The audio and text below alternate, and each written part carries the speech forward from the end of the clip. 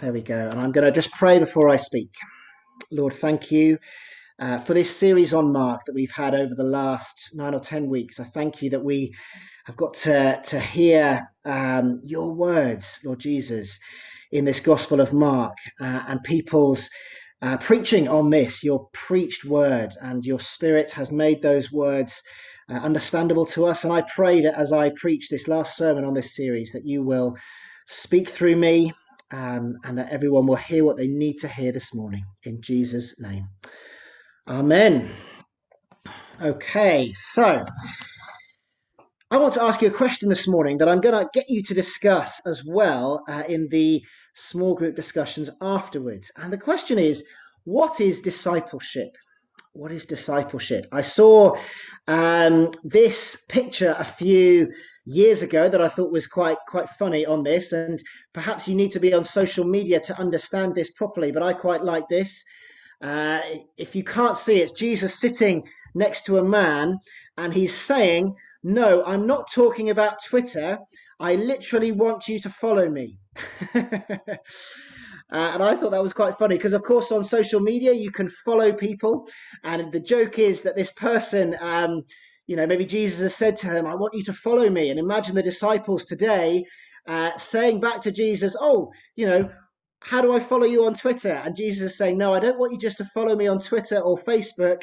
I literally want you to follow me." And I'm going to begin like Peter did last week by sharing at the beginning, in the middle, and at the end the focus of my talk. And if there's one thing I want you to take away, it is this: that the whole of the Gospel of Mark is about discipleship from first right through to the last. And the ending in this chapter 16 is no different. Discipleship, following after Jesus, is the whole point. But I wanted just to briefly, just to say thank you to everyone, I suppose, and to give us a context of where we've got up to at the end of this book, remind us of what we've been through so far. So just briefly for a minute or so, we started way back in January on this gospel. And Dan started off by asking, what is the gospel?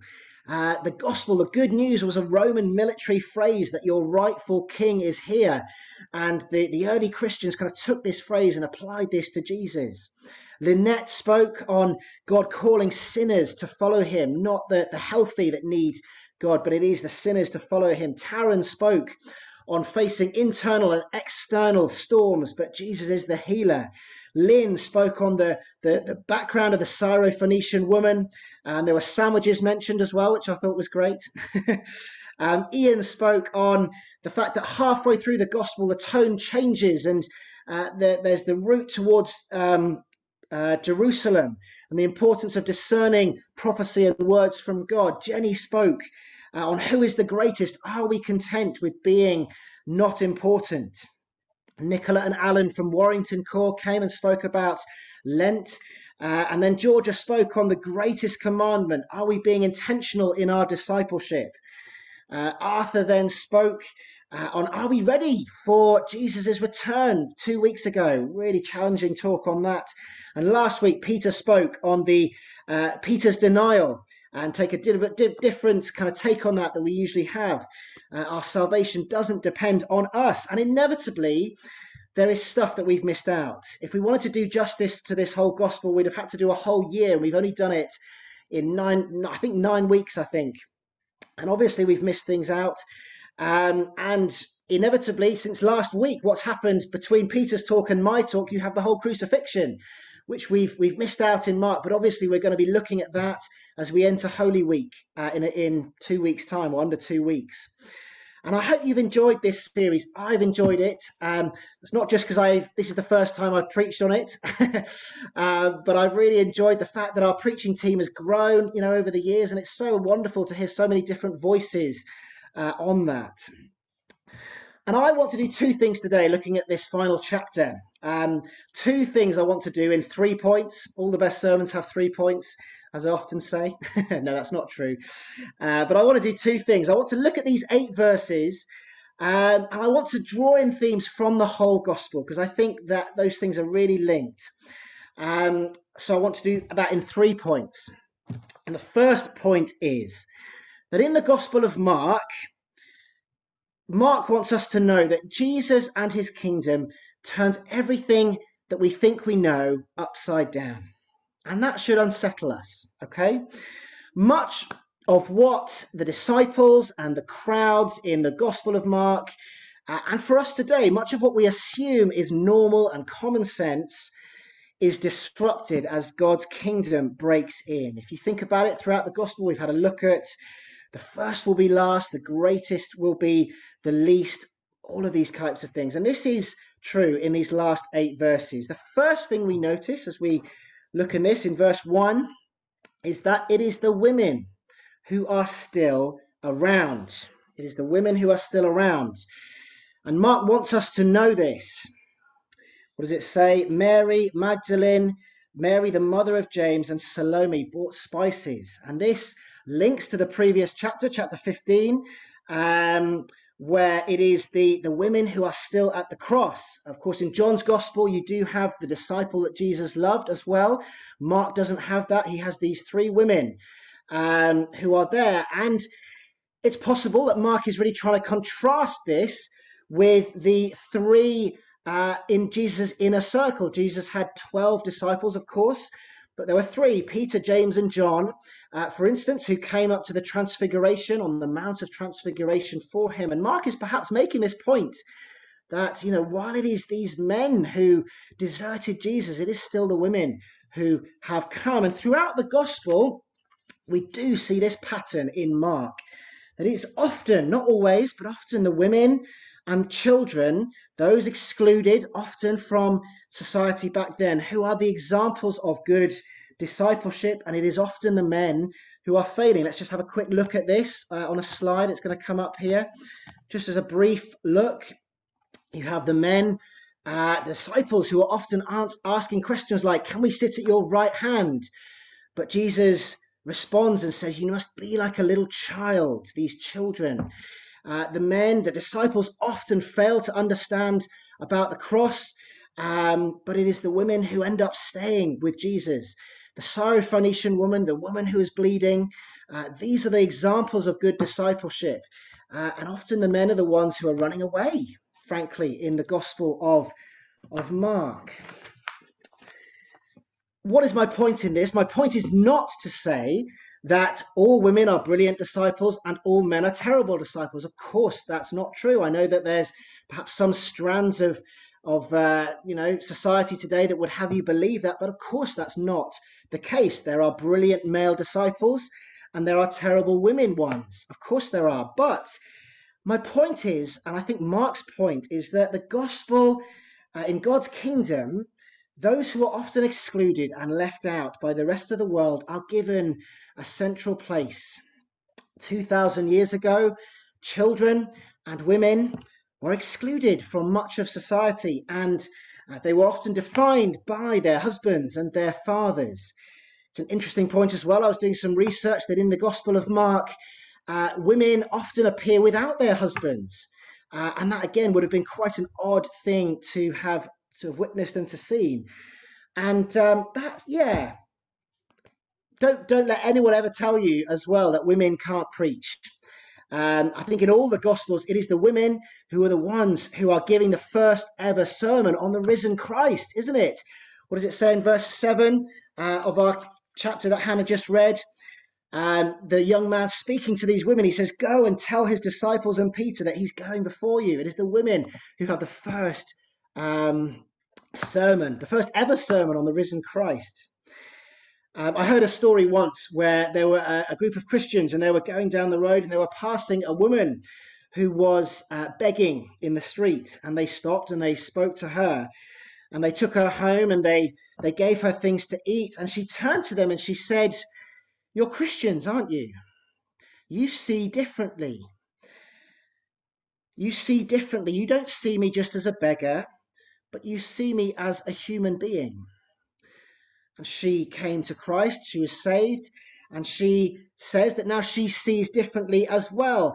And this seeing differently is a crucial part of the gospel. And it's a crucial part of Mark's gospel, especially. I mean, all the gospels, of course, have this, but I think Mark especially dying to ourselves and being raised in Christ. This is what being born again really means. Dying to yourself, dying to the patterns of the world that aren't of the kingdom of God, and being raised to new life, to see the world differently, to be part of a community that puts itself under the lordship of Jesus Christ and sees people as they are, not as the world sees them. Paul puts it in his letters about human traditions. Are you being guided more by human traditions or by what God has baptized, by what God has said is really true in the risen Christ? Those who are excluded in the kingdom of God have central place. That's the first point. Secondly, how do we get to see differently?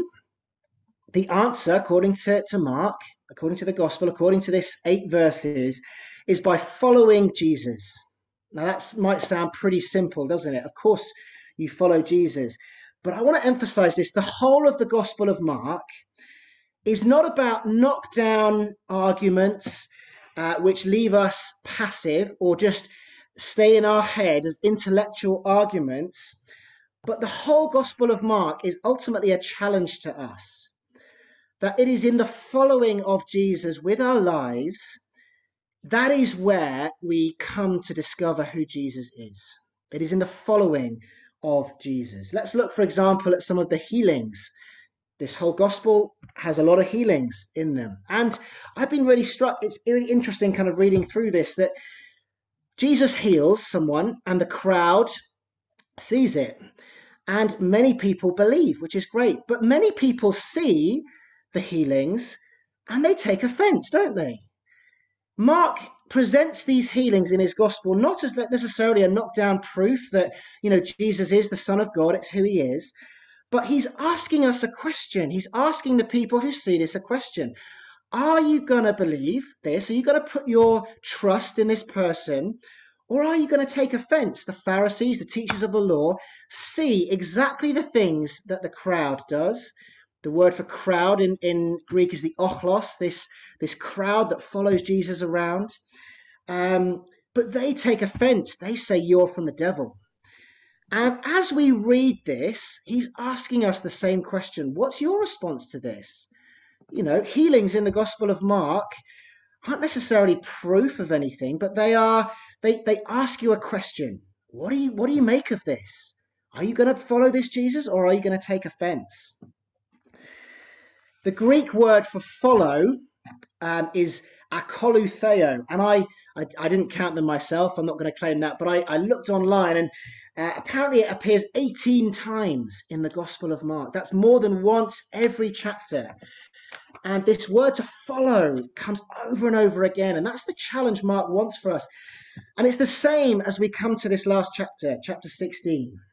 What happens? The women come to the tomb and they see that the stone has been rolled away.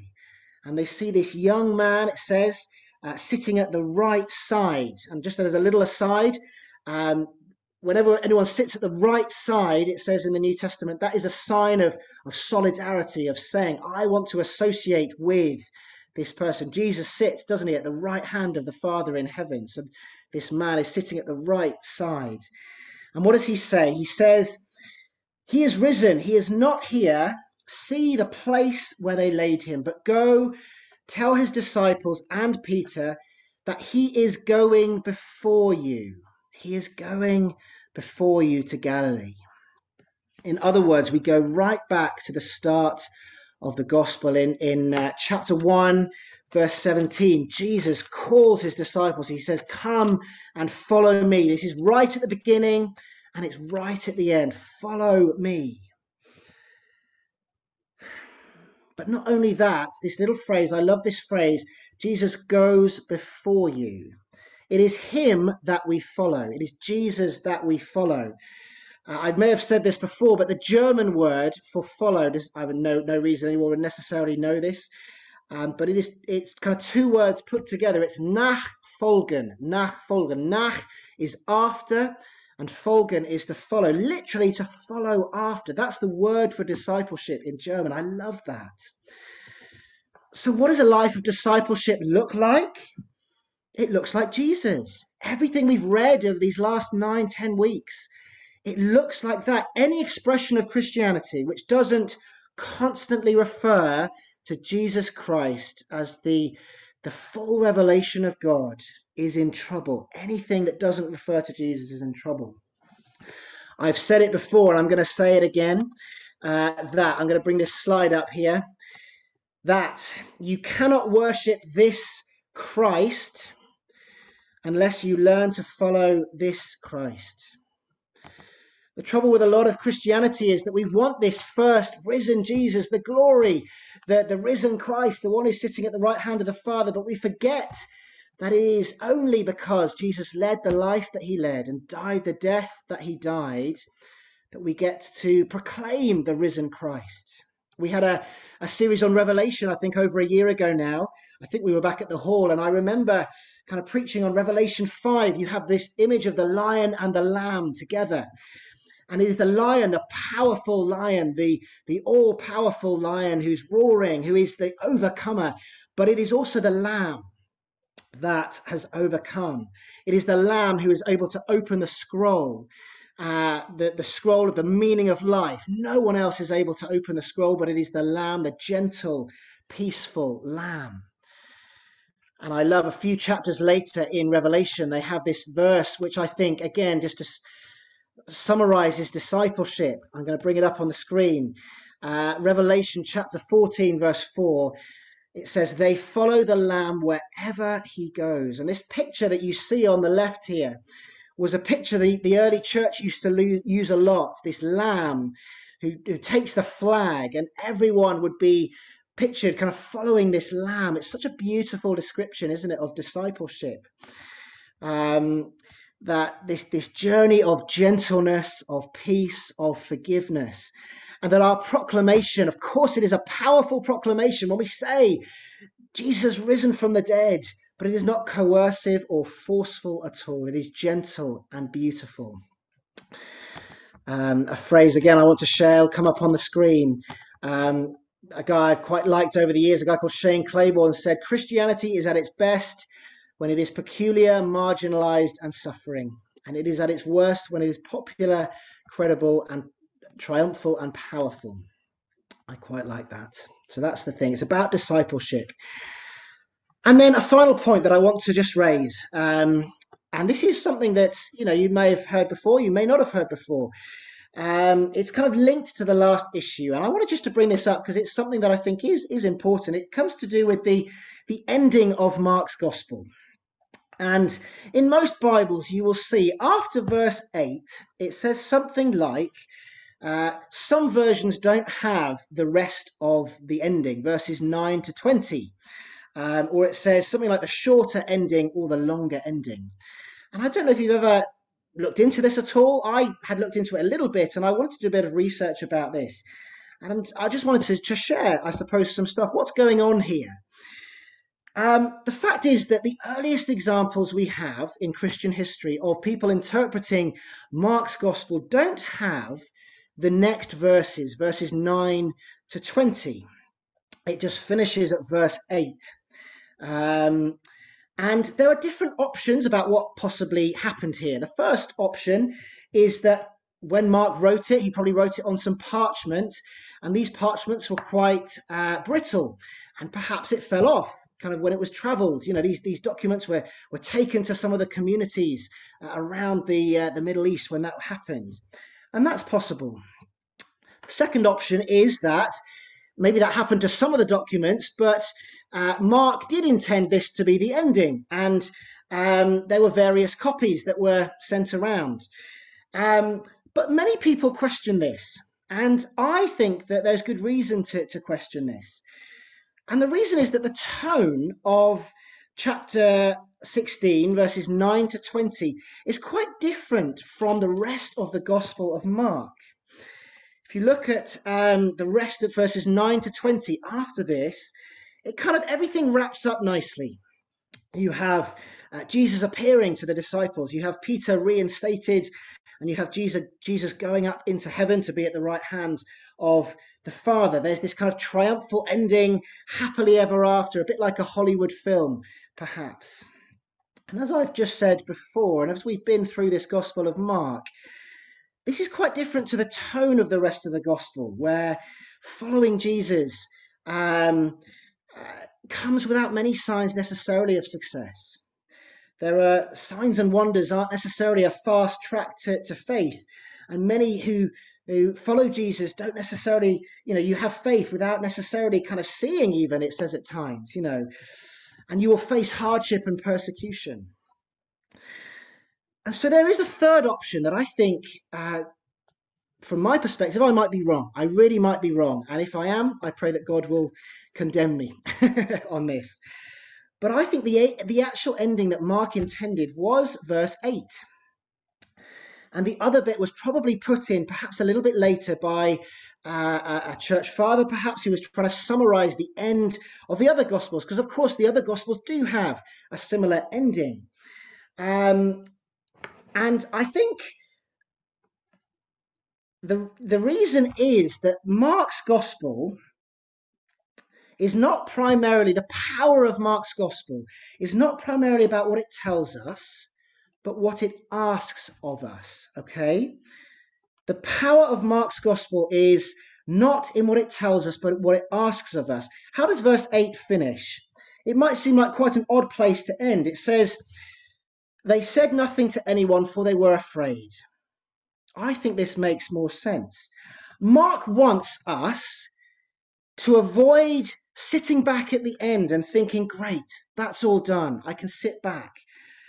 He wants to provoke a response in each of us. You've seen, reader, disciple, what I've said about this Jesus. What are you going to do about it? What are you going to do? Verse 8 makes sense to be the ending if this is a manual for discipleship.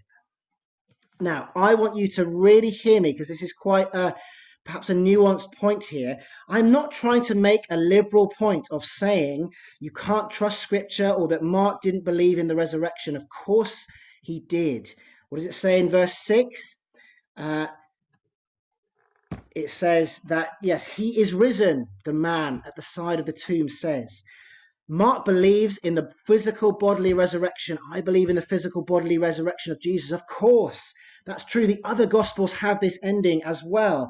And in 2 weeks, we will celebrate, and Jenny will preach the sermon of, yes, we can believe this is true. Jesus has come and conquered. He is risen again. After the prayer series, we're going to look at Romans, and we're going to preach on the fact that Jesus has risen and the powers and principalities of this world have been defeated by the risen Christ. Of course, that is true. But I hope you get what I'm trying to say here, that by finishing on this verse, the original writing of this gospel from Mark, for Mark, the best way to know if this is true is not an intellectual argument, but putting your whole life under the authority of Jesus. Putting your life, following everything that you have, not having an insurance policy just in case this isn't true, but in following, seeing that Jesus is alive and reigning with the Father in heaven. If someone comes to me and asks me, is the resurrection true? One of the responses, and the right response, of course, is to go to Scripture. Absolutely, we go to Scripture. But as well as that, one of the responses is, come and see. Come and see this community of people that have put their lives under the fact that this is true. And we invite them into our community and see this community of love, of forgiveness, of joy, of peace. Come and see this alternative community that puts itself under the authority that this is true. And this makes sense, I think, as an ending. It says in verse 8 that they were afraid. That was the last thing it says. And this ought to make us afraid and uncomfortable. Dietrich Bonhoeffer wrote an amazing book, The Cost of Discipleship. And he said this: when Christ calls a person, he bids them to come and die. If you do this, you will find not only that you die, but you find that this is the way to true life, to joy and everlasting life. It doesn't come easily just by sitting back and believing in your head. But the message and the ending of the whole Gospel of Mark is ultimately that you face a decision. And I'm going to point at you right now on your screen. You, right there. I'm pointing at all of you. You've read Mark. You've heard what people have had to say over this last 2 or 3 months. You've met this person. You've met Jesus. You've seen what he's about. You've seen that he is the best person ever to live. But he calls you to come and die. You face a choice on this. What are you going to do? Over to you. Okay.